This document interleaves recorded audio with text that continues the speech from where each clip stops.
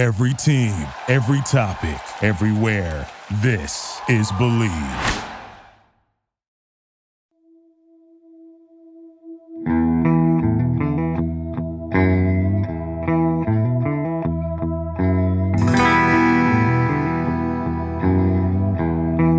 All right, welcome folks into Terps on the Tee. You don't even know my name. Folks in D.C. would know my name, but you certainly know the name of Fred Funk, who had an illustrious career on the PGA Tour and now is decided to come to the dark side. I mean, what are you thinking wanting to do a podcast? Well, mainly because of you. You're so good at this. And I think we'd be a great team. I just love the idea of just trying to talk about current events and if we're going to stay on the golf theme, whenever we're talking about golf, just the opportunity to bring in different personalities and talk to them and kind of stay current. I think we're going to try to do it on Tuesdays a lot. So we'll summarize what happened the week before and what's going to happen the next week. It's kind of pretty neat to start our first podcast right after the Players Championship. Was really exciting. And I think it'll be a lot of fun. So I know you're a lot of fun, and usually I'm got the gift for gab a little bit. You think? And I have you have a lot of connections in this world, and I have connections in the golf world, and I think it'll be really interesting having some. It's not about you and me; it's about things that are going on, and just bringing different perspectives. I was like today, we're going to have Steve Sands. Mm-hmm. Awesome announcer with Golf Channel, and he's just a super great guy. Another Terp, grew up in Maryland. He's awesome, and that's a great way to start off. And then I think even going to where a lot of times we'll be talking about guys and how good they are on the PGA Tour. But I have an example that we haven't even talked about. But my son is one of those guys trying to get out on the tour. Right, Taylor. He has a lot of talent, like a lot of these kids that have enormous talent right now. But they have to get to the Korn Ferry somehow. And then with this COVID that's happened and we're still in, they had a rollover season, so there's no Q school. The guys that were exempt last year are still playing for 2021, and the guys out are still out. So Taylor is one of those guys to talk to, and different guys in that world where they're tell their perspective of how difficult it is to get out there and what it's like to go out on the road. You try a qualifier when you're chasing it and you miss, and then you're out in the middle of nowhere. There's nowhere to practice and stay sharp. And then you wait for the next week, and it's unbelievable. So there's a lot of interesting conversations we could have with people that are not even at the top level yet. They're just trying to get there. Right. So folks who are listening in, and this is obviously going to go across the country and all over the place, but we are two local kids, one from Tacoma Park, Maryland, in Fred Funk, and one from Silver Spring, Maryland, in Chick Hernandez. And I actually moved to Tacoma Park right there on Ray Road, just across from Tacoma Junior High. So we're two local guys. I've known you. I was trying to think about it. I was like, it's now, I think, 3 decades that I've known you. That's kind of frightening when I think about it. Yeah, it is. Absolutely. So I'll tell a story later on, whether it's this podcast or not, about the time that I pissed off Fred Funk. He doesn't remember at this point, but he will when I bring it up. So yeah, as you mentioned, Steve Sands from NBC and the Golf Channel will join us. Great guy. Woodward High School, as opposed to, I went to Blair. You went to High Point. We'll get into. We should call it High Joint. So the show's called Terps on the Tee, and obviously we'll have a little Maryland bent to it. But as you just mentioned, coming off the Players Championship, which you are a champion, and folks who get emails from Fred will know that he is a Players champion. That was that performance from Justin Thomas, and I was sitting back and looking at it. I mean, his final round, he had 34 shots, 34 putts. It's hard to do. That's hard to do on the PGA Tour and come out a winner, but he was hitting the ball so well. Yeah, it really was. I think the last hole he missed by 6 inches with a wedge, gap wedge. I don't know what he hit in, but it was a sand wedge. 5 would he hit, and I think he would have had 28 greens in a row in regulation, and that's ridiculous. But yeah, those numbers, the stats, like that are ridiculous when you have that many putts and you just know your ball striking is that good when you not only win, but what do you shoot? 68 the last day. Yeah. 64 the day before. So 12 under on the weekend. At the Players Championship or any major or big tournament with a tough golf course, that usually gets the job done. Yeah, it's that 132 over the weekend ties the closing 36 record set by Tim Clark back in 2010. So he gets this victory, and all the numbers are, it's 14th career win before the age of 28. He joins Johnny Miller, Tiger Woods, and a guy named Jack in that category as the only 4 guys to do it. But you won the Players Championship. How did it change? And I don't think that hat survived because you certainly threw it very hard into the the green. It actually has a grass stain on it. It should. Why wouldn't it? It has to. I still have it. Oh, it's great. So how did that change the world of Fred Funk? Well, it was a weird time in my life. I was playing really good golf. The best golf of my life was age 44 to 52, and I was almost 49 when I won. But at that time, I was pretty ready mentally and physically to head to the Champions Tour. Wow. And then I win the tournament. You get your 5-year exemption. Now what am I going to do? So I didn't know how I was going to work my way to the Champions Tour. And I played both tours there for a while, for about 3 years. And actually I won Cancun at age 50, their inaugural event, which gave me another year exemption tacked on. So I was exempt till age 54. And I was like, geez, now I have this opportunity I didn't really need. I was pretty excited about going to the Champions Tour, but I did play, and it's hard because you see guys now that like Jim Furyk and Steve Stricker and Jerry Kelly and guys like that are still competitive on the regular tour. Lee Westwood. Lee Westwood is he's 47, 48. But Phil Mickelson, he came out and won his first 2, and Furyk won his first one right out of the gate. So they can still compete, and why wouldn't you want to play the champion or the regular tour when you have 6 to 8 last week $15 million purses, and we're playing for 1.8 and 2 million on most of our weeks. So if you're competitive, you stay out, and that's why I stayed out for a while. But the Champions Tour is phenomenal. Yeah. And as far as changing, I think it validated a little bit of my career. I would say I was always a good, consistent player. Never won the big primary tournaments like the Memorial, the Bay Hills, any of the WGCs that had just started. But the Players, that was a biggie. And that made me really proud. It was also my hometown. I moved to Ponte Vedra in 1991, and I was the homeboy that week. It was kind of fun but it was nerve-wracking coming down the stretch. I mean, talking about pressure was ridiculous. Well, yeah, and we've been through this in Maryland when you were playing in the Kemper Open, the pressure to play in front of hometown folks. So listeners will never – I mean, some will actually play Sawgrass. That's great. I've yet to do that. It's on my bucket list. But take me through – you're on the tee on a Sunday on 17, and you see that back right pin. What goes through one's body? It's funny. That hole, when you're playing it for fun, it's not a problem at all. You just go out there and say, that's a big target. I can hit it. Right. But you start adding the pressure of the tournament and then different elements. This year, you could see the difficulty of the green was firm all 4 days. And that back pin on the first day, guys were landing up top and just going over the back. Yeah. And a lot of times you need to land it there just to hold the backspin from going off the front. So it played really difficult. With that right pin, it's always a pin that you don't usually take on. There's not any margin of error. And what you do at a lot of the holes at the TPC, they're designed where you can get to a lot of pins by using the slope. And you have that big slope to the left of it, and you try to catch that slope and feed it down. That particular week, we were finishing on a Monday in 30-plus mile-an-hour winds coming in out of the left. And I thought I asked Mark, my caddy, I says, man, I'm thinking 5-iron. And he goes, what? 5-iron?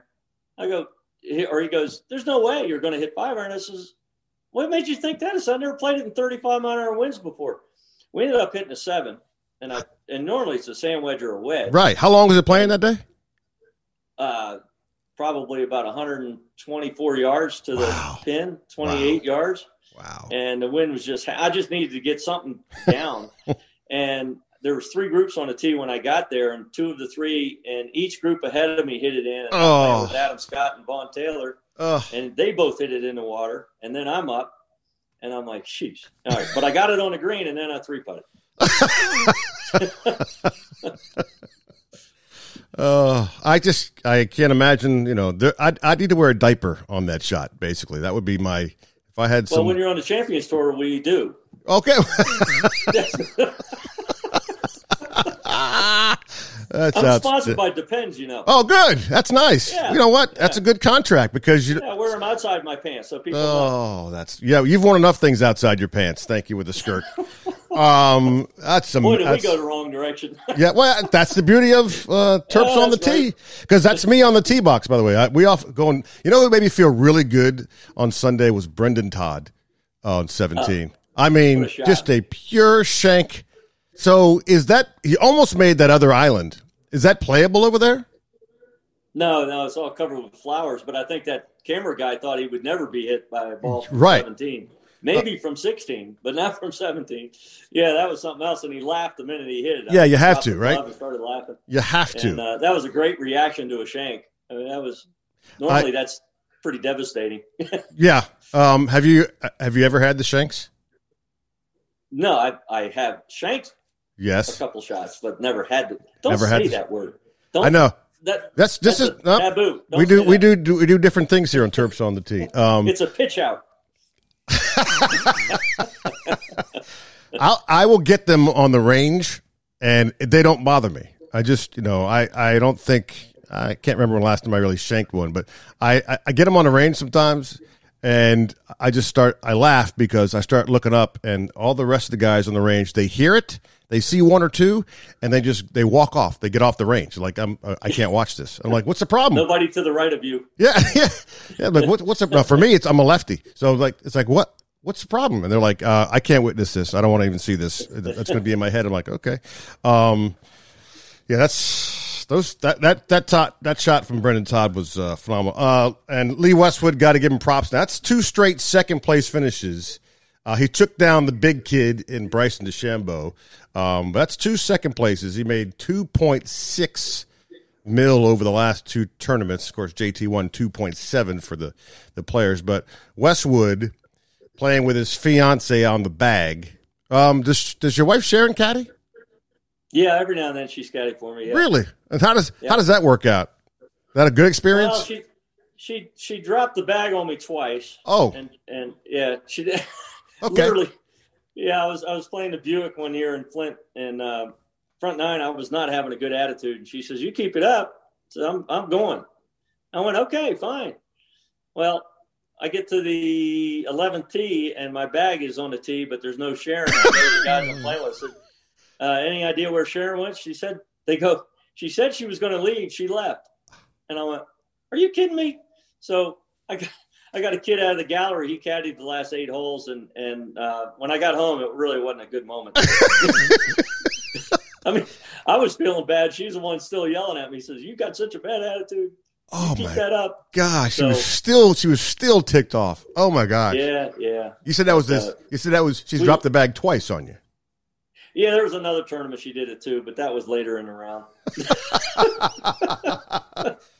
That is everybody hysterical. thinks I'm having a good time out there. I'm a little stressed, That is hysterical. My God. So that kid, it's the experience of a lifetime for the kid, right? I mean, everybody dreams of it. Yeah. I've told you before, I'd caddy for you in a heartbeat. I'm going to tell the story right now. I'm going to tell the story.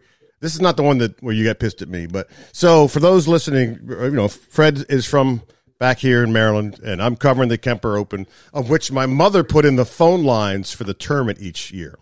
And she would come home after, setting the phone lines in. And one day she said, "I saw the most beautiful man." And I'm like, "What are you talking about? What are you doing?" She says, "I'm over at Avenel, and I'm putting the phone lines in. And I saw this guy with long blonde hair, and he just said hello to me." And I'm like, "So?" And she said he was Australian, and it was the shark that she saw, and she was all mesmerized. I'm like, "Well, that's great, Mom. Get a life." So here's the deal. So for TV, I'm working at the Fox affiliate, and for TV, I have asked Fred if I can caddy for him in the Pro-Am, at which point Fred says, that'd be fun. You know, we'll mic us each up. And his caddy at the time, Mark Long, gave me the bag. And I pick it up on the first hole, and it's immediate to me that this bag is way heavier than I ever thought it would be. And so we're going through the holes, and I'm trying to be, keep up. And I'm not giving you any yardages, but you asked me what I think, and I thought I was I'm a golf addict. And about the sixth hole, you and your caddy are just over there chuckling, and I'm like, what the hell is so funny?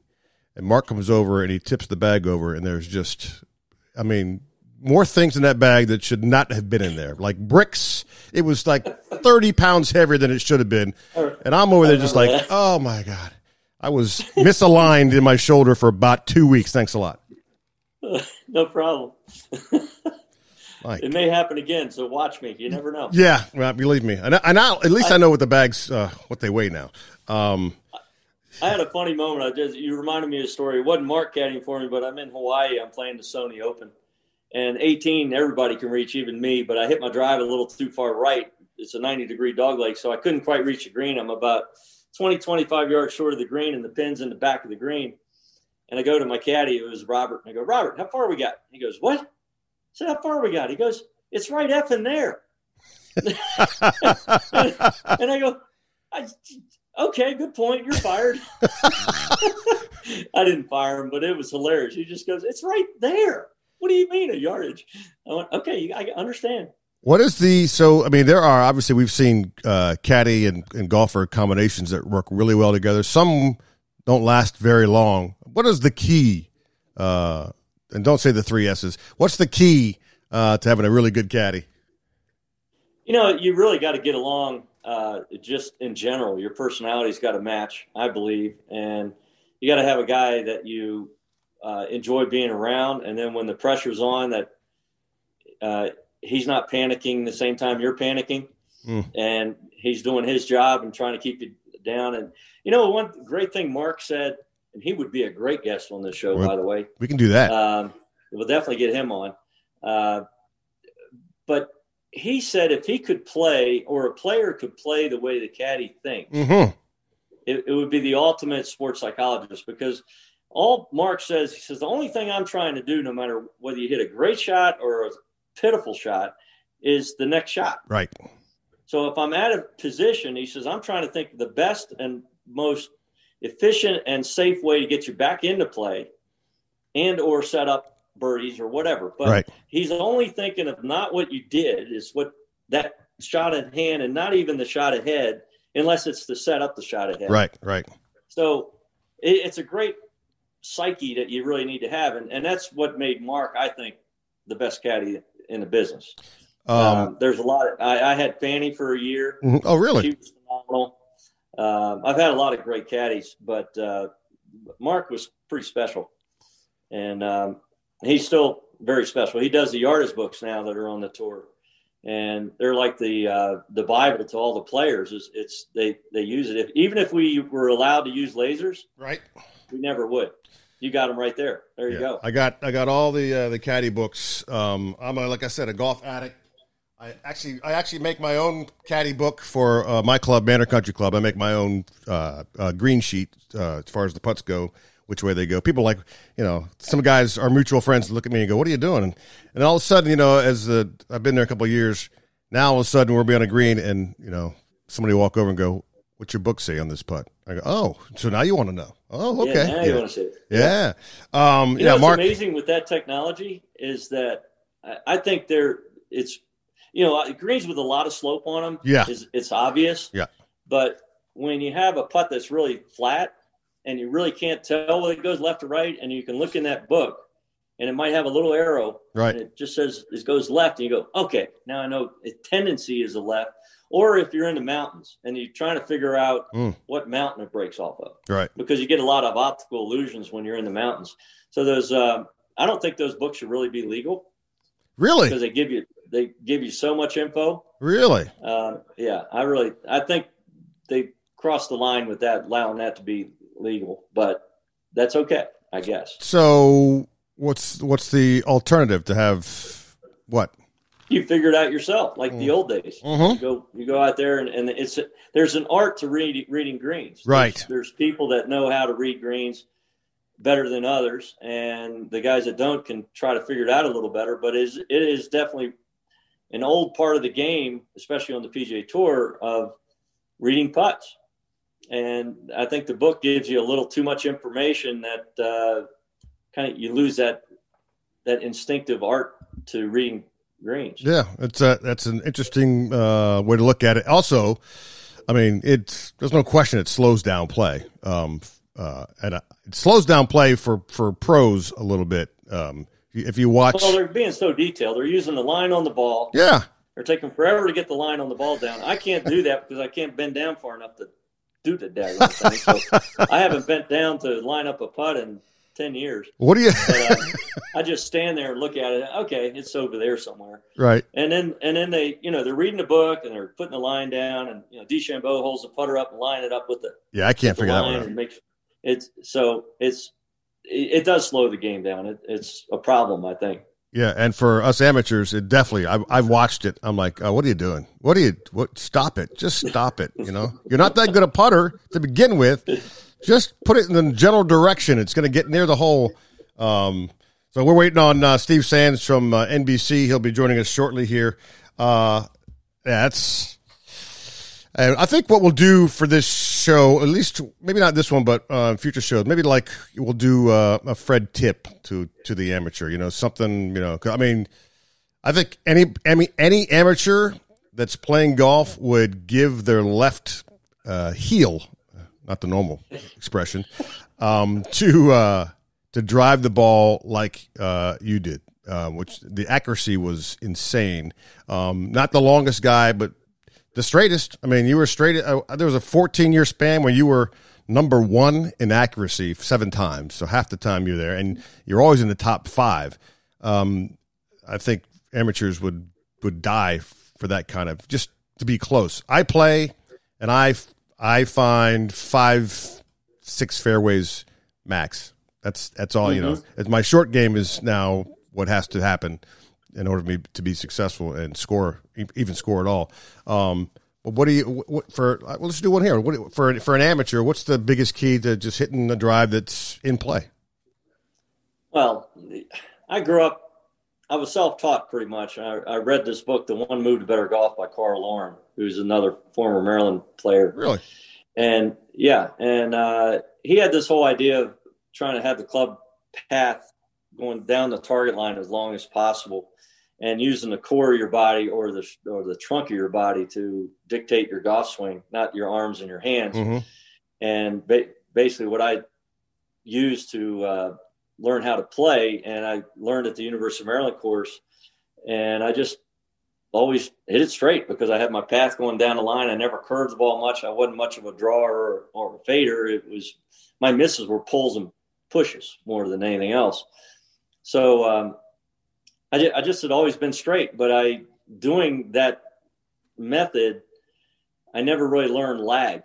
So I never had much lag in my swing. So I never had a lot of speed. Right. And I tried short and crooked. That didn't work. So I knew I had to, if I'm going to be short, I better be straight. And I did. I made a good living just playing ball control golf. It worked out, but I was at a disadvantage. When I was hitting the ball really solid, I was long enough. I think I averaged, in around 272 a couple times. Right. That's count and roll and everything. I could probably fly the ball in my heyday 260, and then whatever I got out of it. Right. And I wish I could get 260 now, but I can't. That's because you're the bionic. You're the bionic man. You got more joints and stuff going on with you. Yeah, they're not working. They're rusted. I don't know what happened. I always threaten Bernhard. I'm going to throw Bernhard in the ocean and see him rust. That's a guy.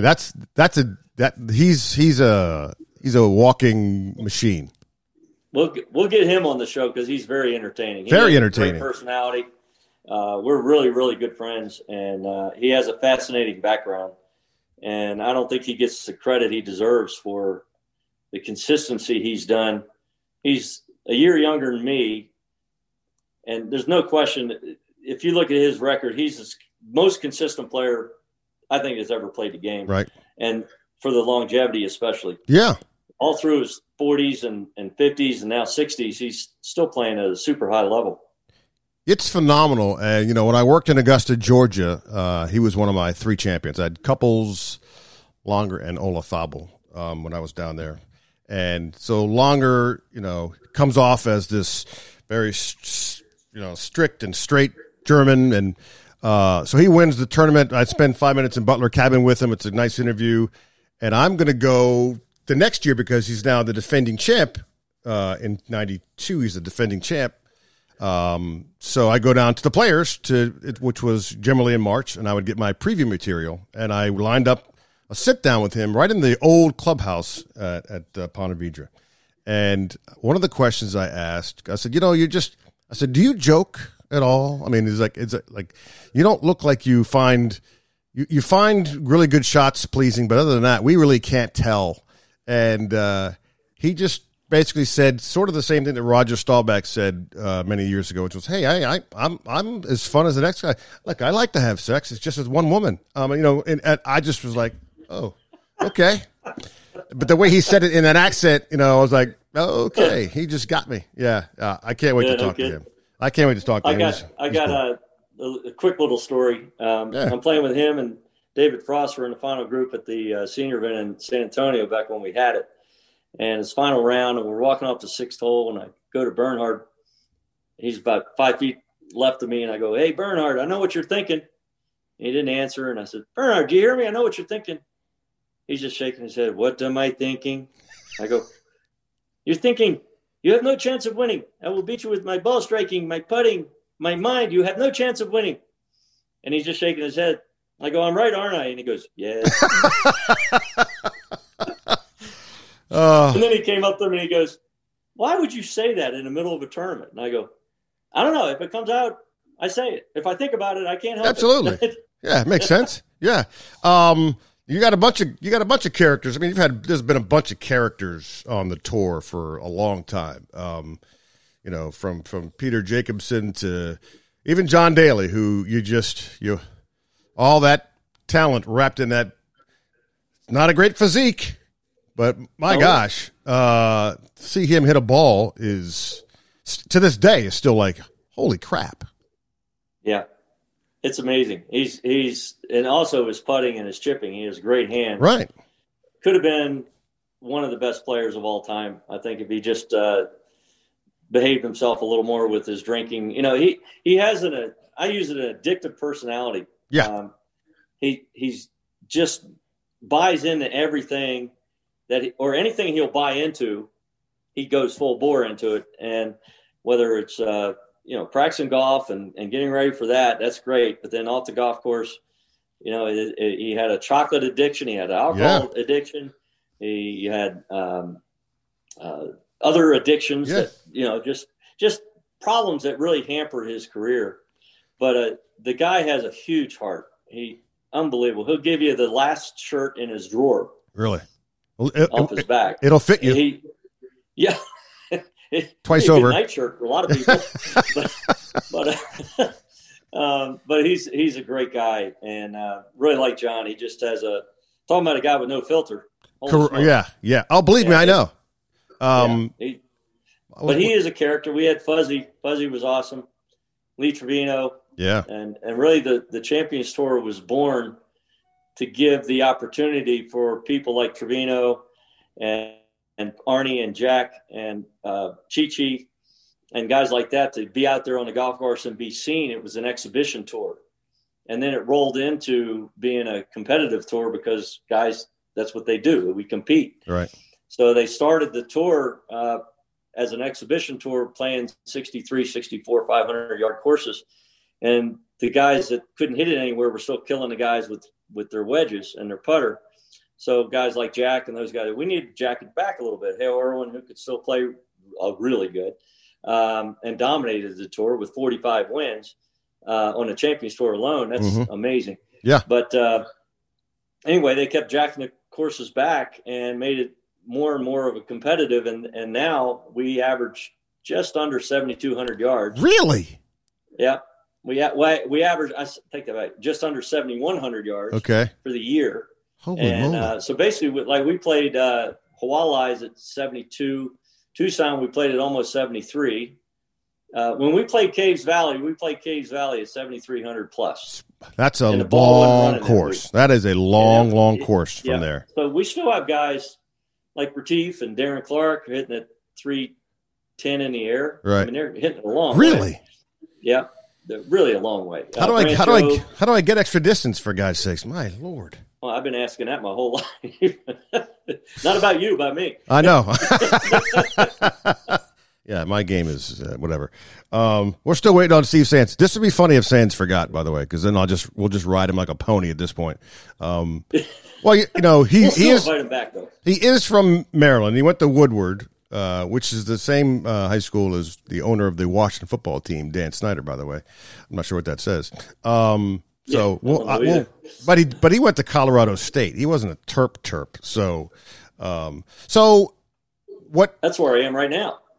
Yes, you're in. I'm right next to Colorado State right now. How much snow is on the ground right now?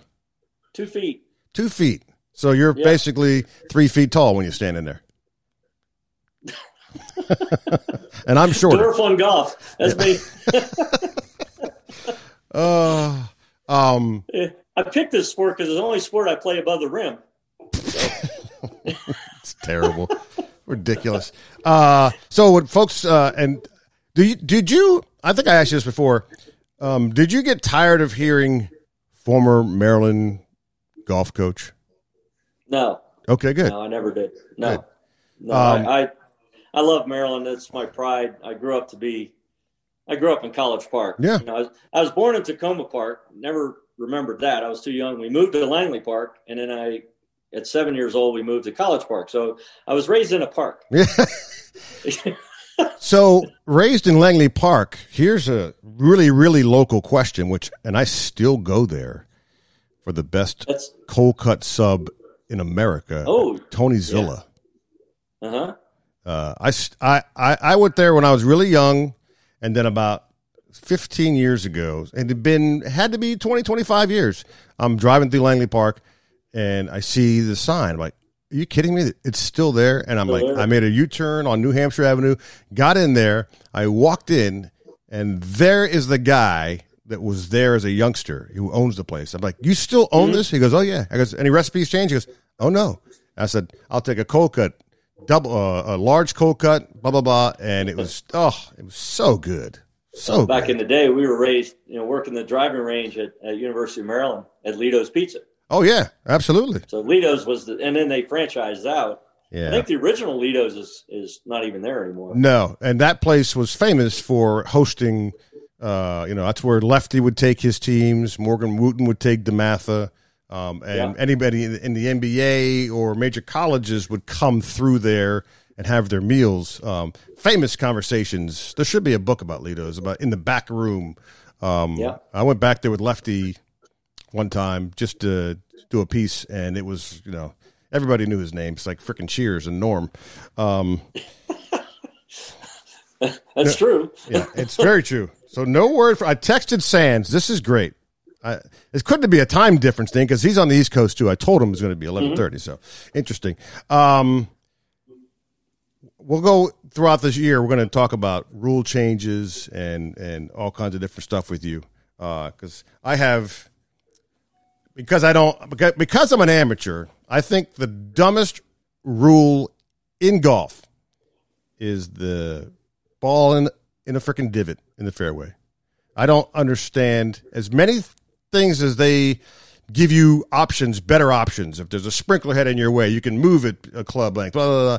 The fact that you could hit a perfect drive, and I'm sure this has happened to you, Oh, yeah. Because as many fairways as you hit, that this ball lands in. It happened to lead last week at Bay Hill. Famously happened to Payne Stewart in the Open. You hit a crisp drive, you pick up your tee, you're like, yes. And then TV shows it rolling in the last roll into a divot and stuck, and now you got to hit a sand shot from 155. What side of the rule are you on? I'm on to keep it the way it is. Really? Although it is a pain. Actually, Lee Westwood hit it in a divot at Bay Hill on that last. Yeah. And he couldn't go for the flag, so he had to aim out to the left. Correct. And a drive down the middle. Yeah, right. It was dead down the middle. The problem with me with that rule, or not with the rule, but if you change the rule, you're going to have a big gray area. Right. I think, where guys are going to. I'm in the divot. Well, no, you're not. You're not quite in the divot. Well, it's touching the divot. Right. No, it's not. And so right. It is I think a problem there. But what makes it hard is when they fill the divots in, then it is a mini bunker. Right. I'd rather hit it out of a divot and it's just the dirt. Right. And we know how to hit it out of a divot most of the times. Now you get a situation where Westwood got really screwed on that deal, because with that green, that design with the lake, there's no way he's going to go for that pin, even in that situation. No question. Yeah. So in that situation, I can see where that rule can and maybe should be changed. Uh-huh. But if you want to slow down the game a little bit, or you want to have guys that are going to try to take advantage of the rules a little bit, that's going to be a gray area there. We've seen some guys take advantage of the rules, in recent years, and through the miracle of television, through the miracle of television and Twitter. One particular guy. Huh? One particular guy. Hey, don't read anything into that. I got a great story on the Seve story. I'm sure you've heard it, but Seve was always known to try to intimidate the officials and get away with different drops. He was always, can I get a drop here? So he's playing with Tony Johnstone, who played from South Africa. And they're playing in this tournament. It was a blind tee shot, and they walk over the hill, and Tony walks up to the ball and is sitting by a sprinkler head, and he goes, "Hey, Seve, I get a drop?" Seve looks, "No." He says, "How about now?" "No." He says, "Good, it's your ball." Seve had nowhere to go. That is so good. That is so good. Tony became a hero on the tour when he did that one. That is freaking hysterical. That should happen more on the current tour, because we've seen some guys, bring in third officials. I mean, come on, Bryson was guilty of that for sure. He's did it a couple of times, and I don't know what Patrick Reed was doing, what rule book he was playing from, but I mean, talk about him. The Patrick Reed rule book. Yeah, that is. He has his own. Yeah, he has his own. I don't. Yeah, it's a little. The one with the bunker in Tiger's event. Yeah. That was clearly exactly what he was doing.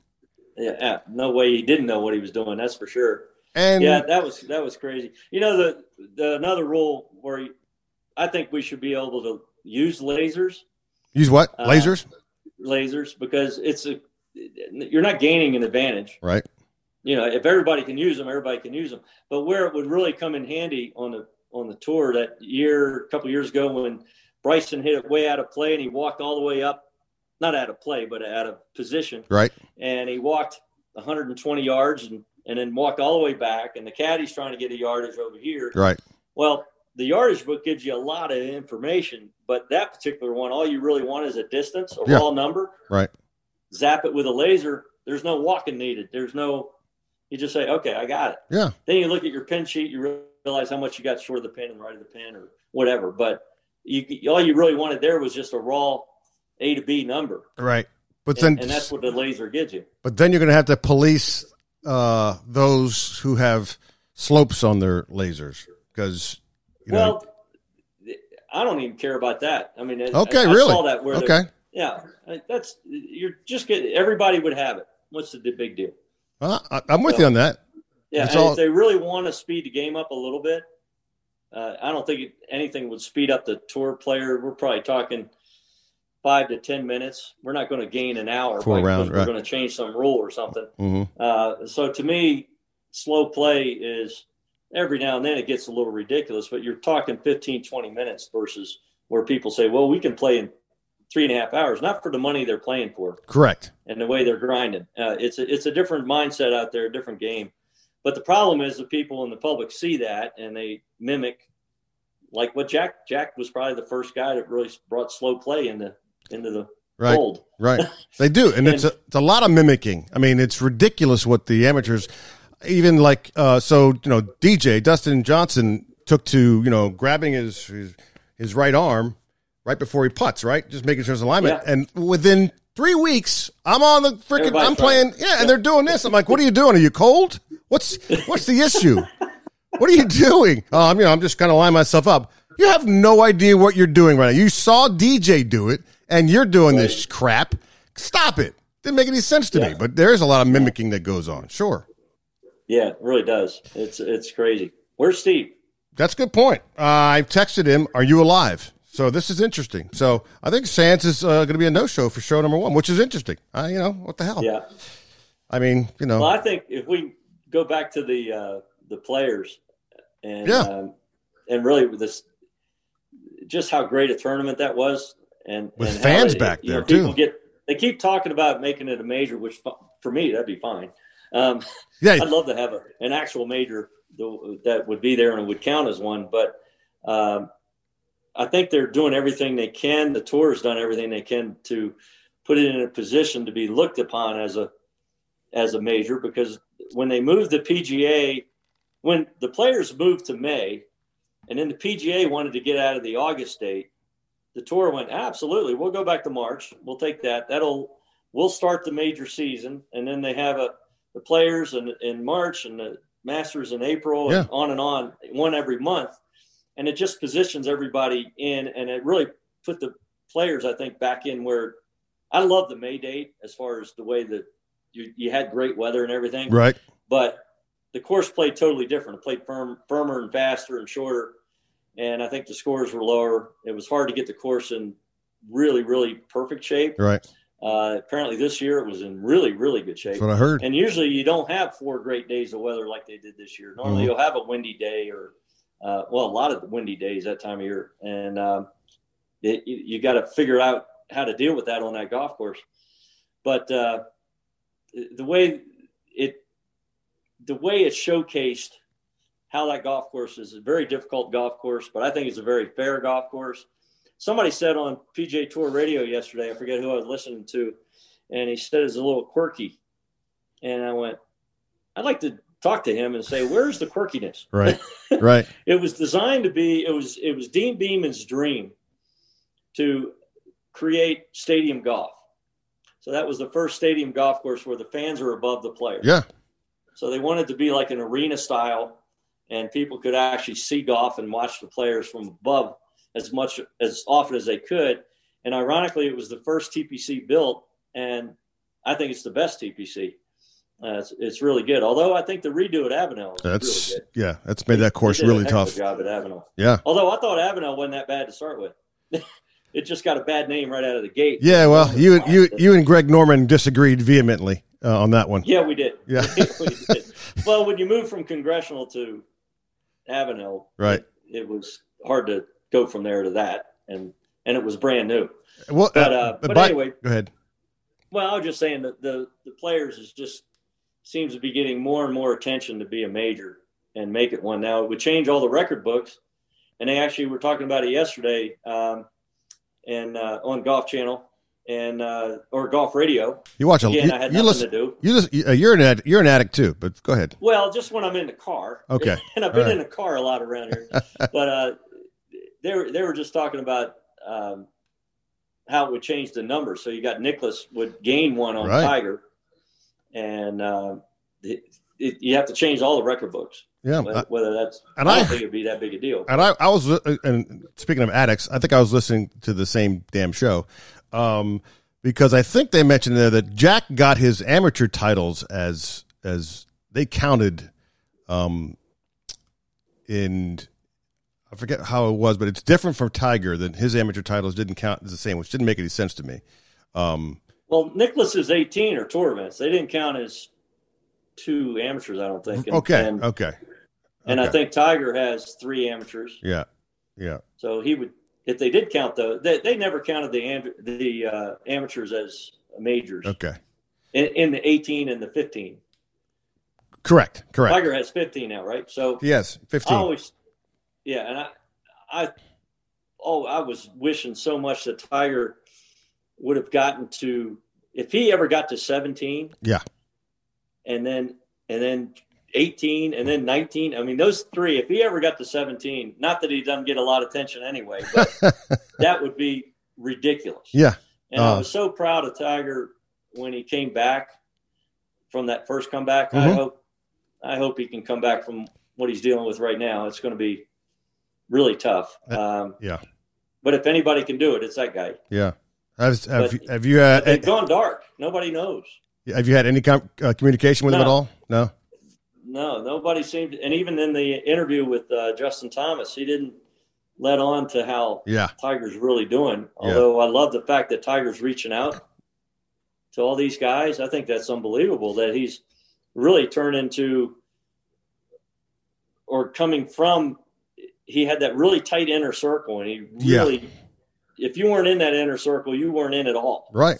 And he didn't really reach out to people. Now he's reaching out and he's being a mentor to a lot of these young guys and congratulating them and talking to them. And he seems to be having so much more fun on the golf course and still was playing at a great level. There's only one Tiger, and there's never going to be another Tiger. I don't believe the way the game is now that can even happen. Yeah. Mainly because of driving. The aspect of driving a golf ball has been equalized. Everybody hits it long out there. You got the easiest club in the bag to hit now as a driver. Yeah.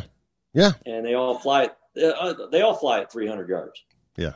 So that's the thing that aggravates me when they talk about Lee Westwood not being very long. He has 171, 72 ball speed. That's plenty long enough to beat every golf course and play every golf course that's on the planet. It's plenty long enough. If you're 180, that's extreme. So that's Justin Thomas and McIlroy, and then DeChambeau can get it to 190. That's crazy, but it's just plenty long to play at 170. Even 165 is you're kind of losing a little bit of ground there. But 171, 72, 175, I think is like the perfect. You don't have to worry about as much dispersion. Mm-hmm.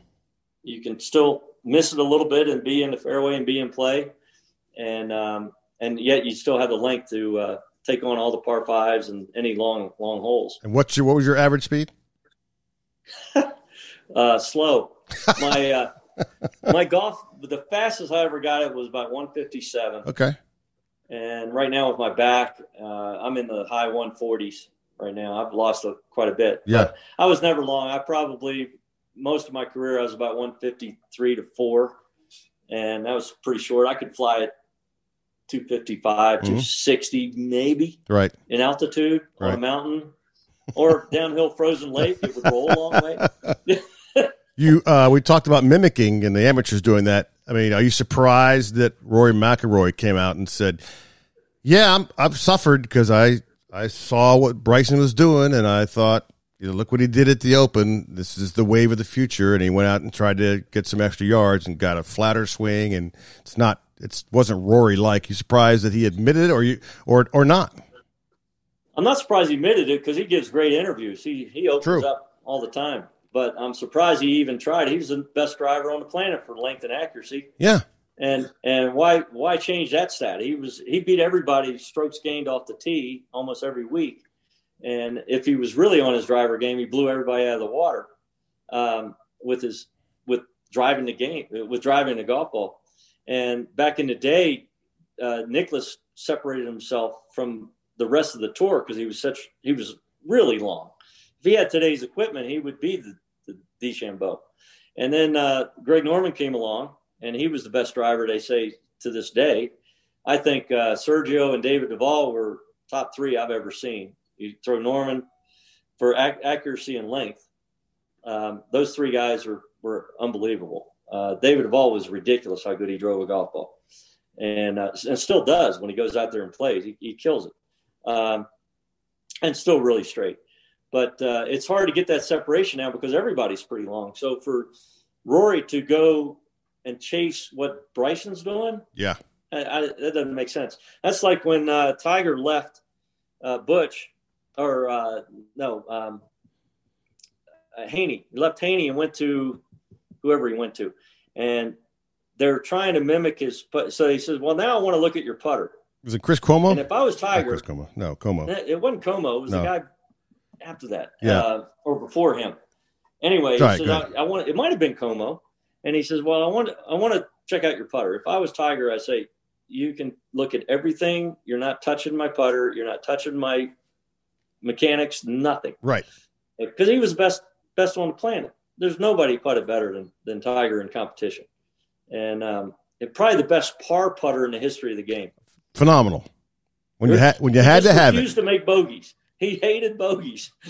Nobody likes bogeys, but he'd have a 30-footer for bogey. He'd make it more than he'd make a lot of his 30-footers for birdies. Right. He's like Curtis Strange. He hated the ball in the hole. Hated the ball in the hole. I love that term. That's nice. Oh my gosh. And you mentioned it, and I've said it on record. I mean, Tiger 1.0, great golfer, not the greatest guy for us in the media, and certainly some guys on the tour. Tiger 2.0, as you just alluded to, he approaches the game. He's getting more out of the game. Quality of life to it is just, you can tell it's very different. The laughing, the joking, not just the jabs from him. And so we don't know what's going to happen. I hope, I've said it, I hope quality of life returns to him. We know we had Alex Smith up here with the Washington football team who spent 2 years. What an injury that. Right. And the sport got him back to a quality of life, and he returned to the game, which is insane to do it to play football. Golf, obviously not as strenuous on the body, but for what you have to do, and a right ankle that's been destroyed, and compound fractures in the leg, that's going to be something different as far as Tiger goes. We all are selfish. We want him to come back and play, but obviously the most important thing is that he can get up and get out of bed and go watch his kids do what they do. Yeah, and nobody mentions his back either, because right. He rolled in that car 2 or 3 times. There's something had to aggravate that back as well. You would think. I hope not, but yeah, phenomenal.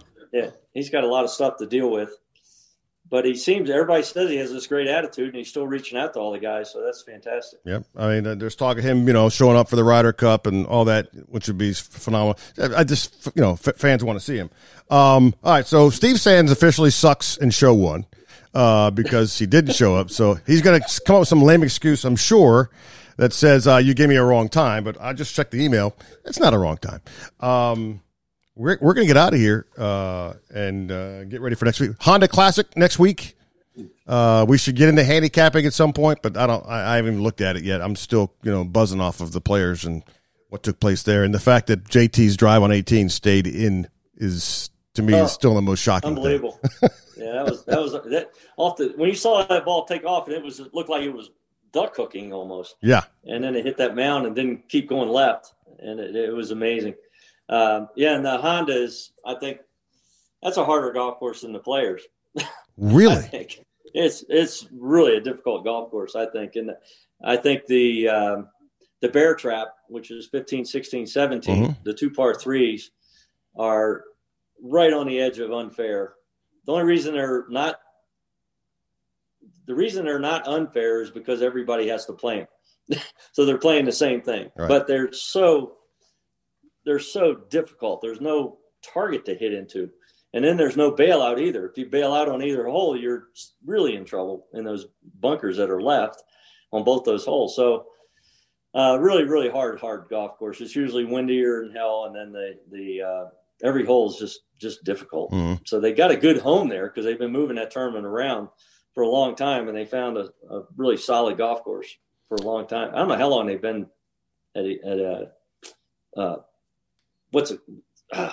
PGA National. Yeah. Thank you. Yeah. You got to help me when I do that. I'm trying. I'm almost as old as you are, so really, I got nothing for you. I'm thinking about ice cream right now. I'm like, what am I going to get for ice cream? Oh, Fred's still talking. Okay, good. All right, let's get out of here. In the coming weeks, we'll implement some stuff. A tip from you. We'll try to handicap the next tournament. I think next week. Don't tell me now, but I want to hear the worst shot you ever hit in competition. So think about that, and we'll go from there. And who knows what next week will bring? I mean, should we bring Sands back for next week, or what? I don't know. We got to give him a mulligan. All right, He's too good. Yeah. All right. We'll give Sands a second chance. Although I owe him one apparently, and we'll get into that story as well. Son of a. Anyway. Anything else you want to tell the fans?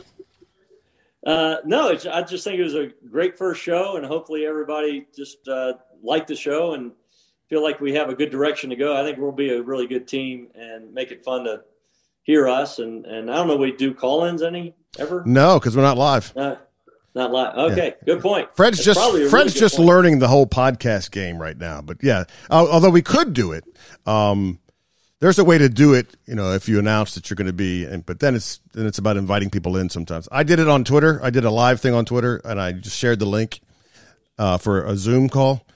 That was a mistake. I clicked on, and about 90 people showed up, and then all the foul words you could ever think of saying, they said, or at least some did. And I'm like trying to push the button, like, where's the exit? And the guys are like, don't go. I'm like, no, I gotta go. It was hysterical. Oh, geez. Thank God I didn't record it. That would be tough. But this will be fun. I'm going to be in Biloxi, Mississippi next week. We're doing a little 2-day pro-am on Wednesday and Thursday, and I get there on Tuesday. So we'll do our filming, and we'll see how the Honda wraps up, and we'll talk about that. What's after Honda? What's after Honda? Well, now you put me on the spot here. I'm looking for the schedule, and I can't find it. It could be Mexico. Let's check real quick on the schedule. And we're trying. Fred has put me on the spot, and I have absolutely no clue. I've forgotten completely. Probably not that important yet, but. No, that's all right. Why is somebody calling me from Berwyn Heights? I don't get calls from Berwyn Heights, Maryland. What the hell is that? That's my neck of the woods. Yeah. That's on my side of town. That's your side of town, High Point High. Yeah. We used to threaten my oldest. All three of my kids went to good counsel. Very fortunate to go to that nice education there. But when my oldest was acting up in middle school, we just said, hey, you don't have to go to good counsel. We can send you to the public school in our area. And he was like, which school is that? And we said, High Point. And his response was, I think that they give the smart kids their bodyguards. I don't think that's true, son. He goes, I think they do. They have metal detectors, and they give the smart kids bodyguards. I'm like, I don't think it's that bad. But don't think you won't go there if you don't start to straighten up a little bit. That's great. All right, that's Terps on the Tee with Fred Funk, The Beak. I'm Chick Hernandez. We'll be back next week after the Honda Classic. Perhaps Steve Sands will join us, or perhaps I will send someone to maim him. I'm not sure. I'll figure it out. Thanks for listening. Freddie, good to see you, and we'll chat next week. Thanks, Chick. See you, buddy.